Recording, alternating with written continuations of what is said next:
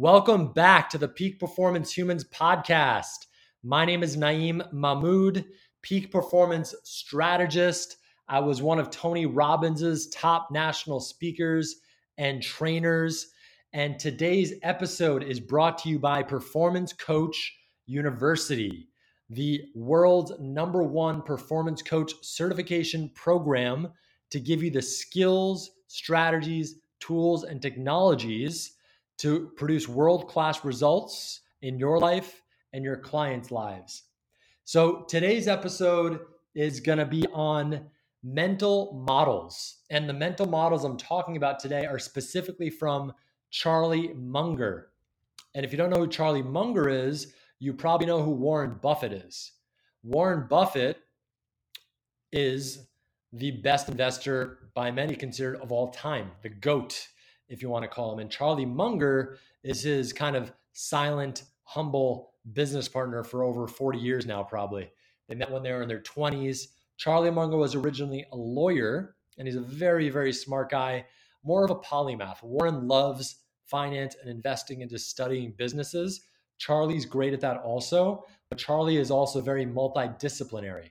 And he actually talks about this, and I'm going to talk to you about today with his mental models. He talks about making sure you take a multidisciplinary approach to life.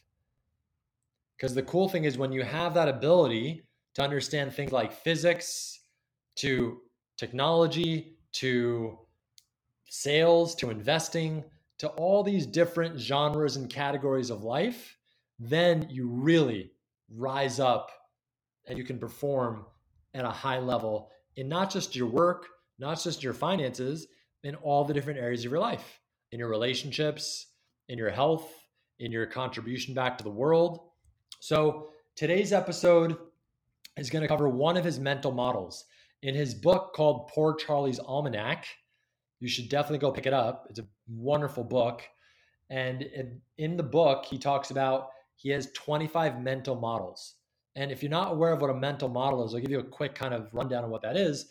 It's really just a way of thinking and seeing and processing the world, because the world is a complex place and our brain does this naturally for us. It's always either deleting, generalizing, and distorting information that's coming in, because at any given moment in time, right now as you listen to this podcast, there's millions and millions of bits of information flowing through you right now, visually, auditorily, kinesthetically.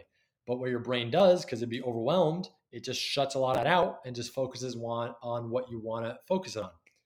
But if I say, do you notice your right pinky toe right now? You didn't before, but now you probably do. So today's mental model is called liking, loving, tendency. And what I'm going to do is I'm literally going to read it from the book. And it's about probably 2 minutes to read it. And this is a solid mental model for you to just start to notice in your life where this shows up. So I'm going to begin right now. Liking, loving, tendency. So a newly hatched baby goose is programmed through the economy of its genetic program to love and follow the first creature that is nice to it, which is almost always its mother. But if the mother goose is not present right after the hatching and a man is there instead, the gooseling will love and follow the man, who becomes a sort of substitute mother. Somewhat similarly, a newly arrived human is born to like and love under the normal and abnormal triggering outcomes for its kind. Perhaps the strongest inborn tendency to love, ready to be triggered, is that of the human mother for its child.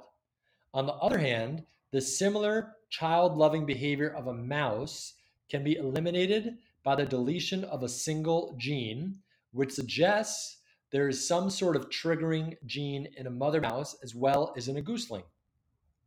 Each child, like a gooseling, will almost surely come to like and love, not only as driven by its sexual nature, but also in social groups, not limited to its genetic or adoptive family.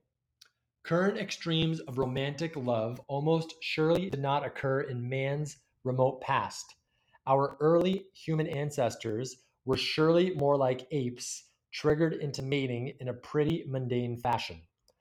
And what will a man naturally come to like and love apart from his parent, spouse, and child? Well, he will like and love being liked and loved. And so many a courtship competition will be won by a person displaying exceptional devotion, and man will generally strive lifelong for the affection and approval of many people not related to him.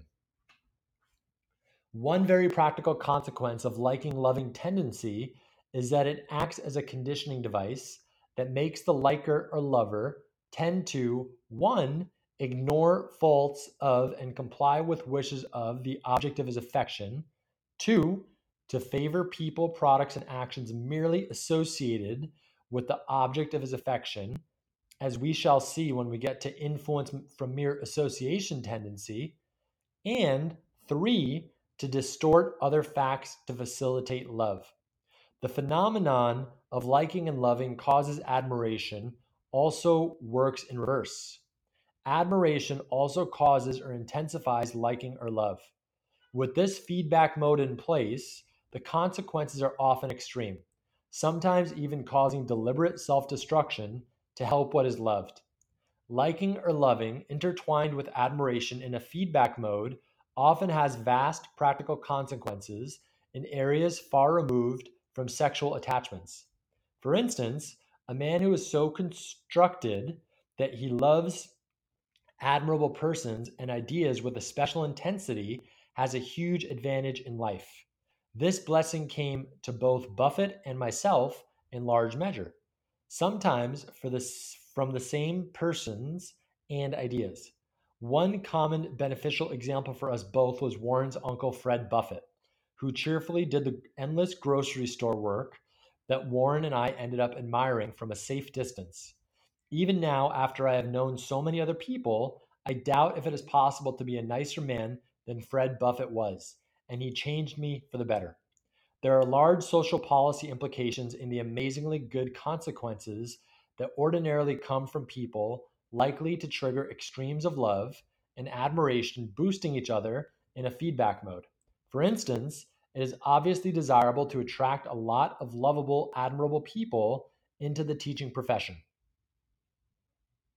That's the end of liking, loving tendency. So the cool piece with this, guys, again, there's patterns in life. And this is a pattern of life. And now, ideally, you'll start to notice these tendencies show up in your life. What's the purpose of that? Why does this even matter? Because then you get to process the world and you get to really whittle it down instead of being overwhelmed. Most people, they don't have no clue. They're just walking around unconscious. But this gives you a way to really understand what's going on and make models of life. That's what the best in the world do. The best athletes, the best business people, the best artists, the best whatever. When you're able to do that, you're able to break and deconstruct life down, and you're able to process it better, and you're able to respond better. So that's it. For those of you interested, go check out the Peak Performance Coaching Group on Facebook. It's the Performance Coach Facebook group exclusively for peak performers, entrepreneurs, and performance coaches who really want to level up their coaching skills, communication skills, and entrepreneurial skills to really make a difference in the world with themselves, with the people they care about around them, and with their clients. So that's it for today, guys. See you next time. Bye-bye.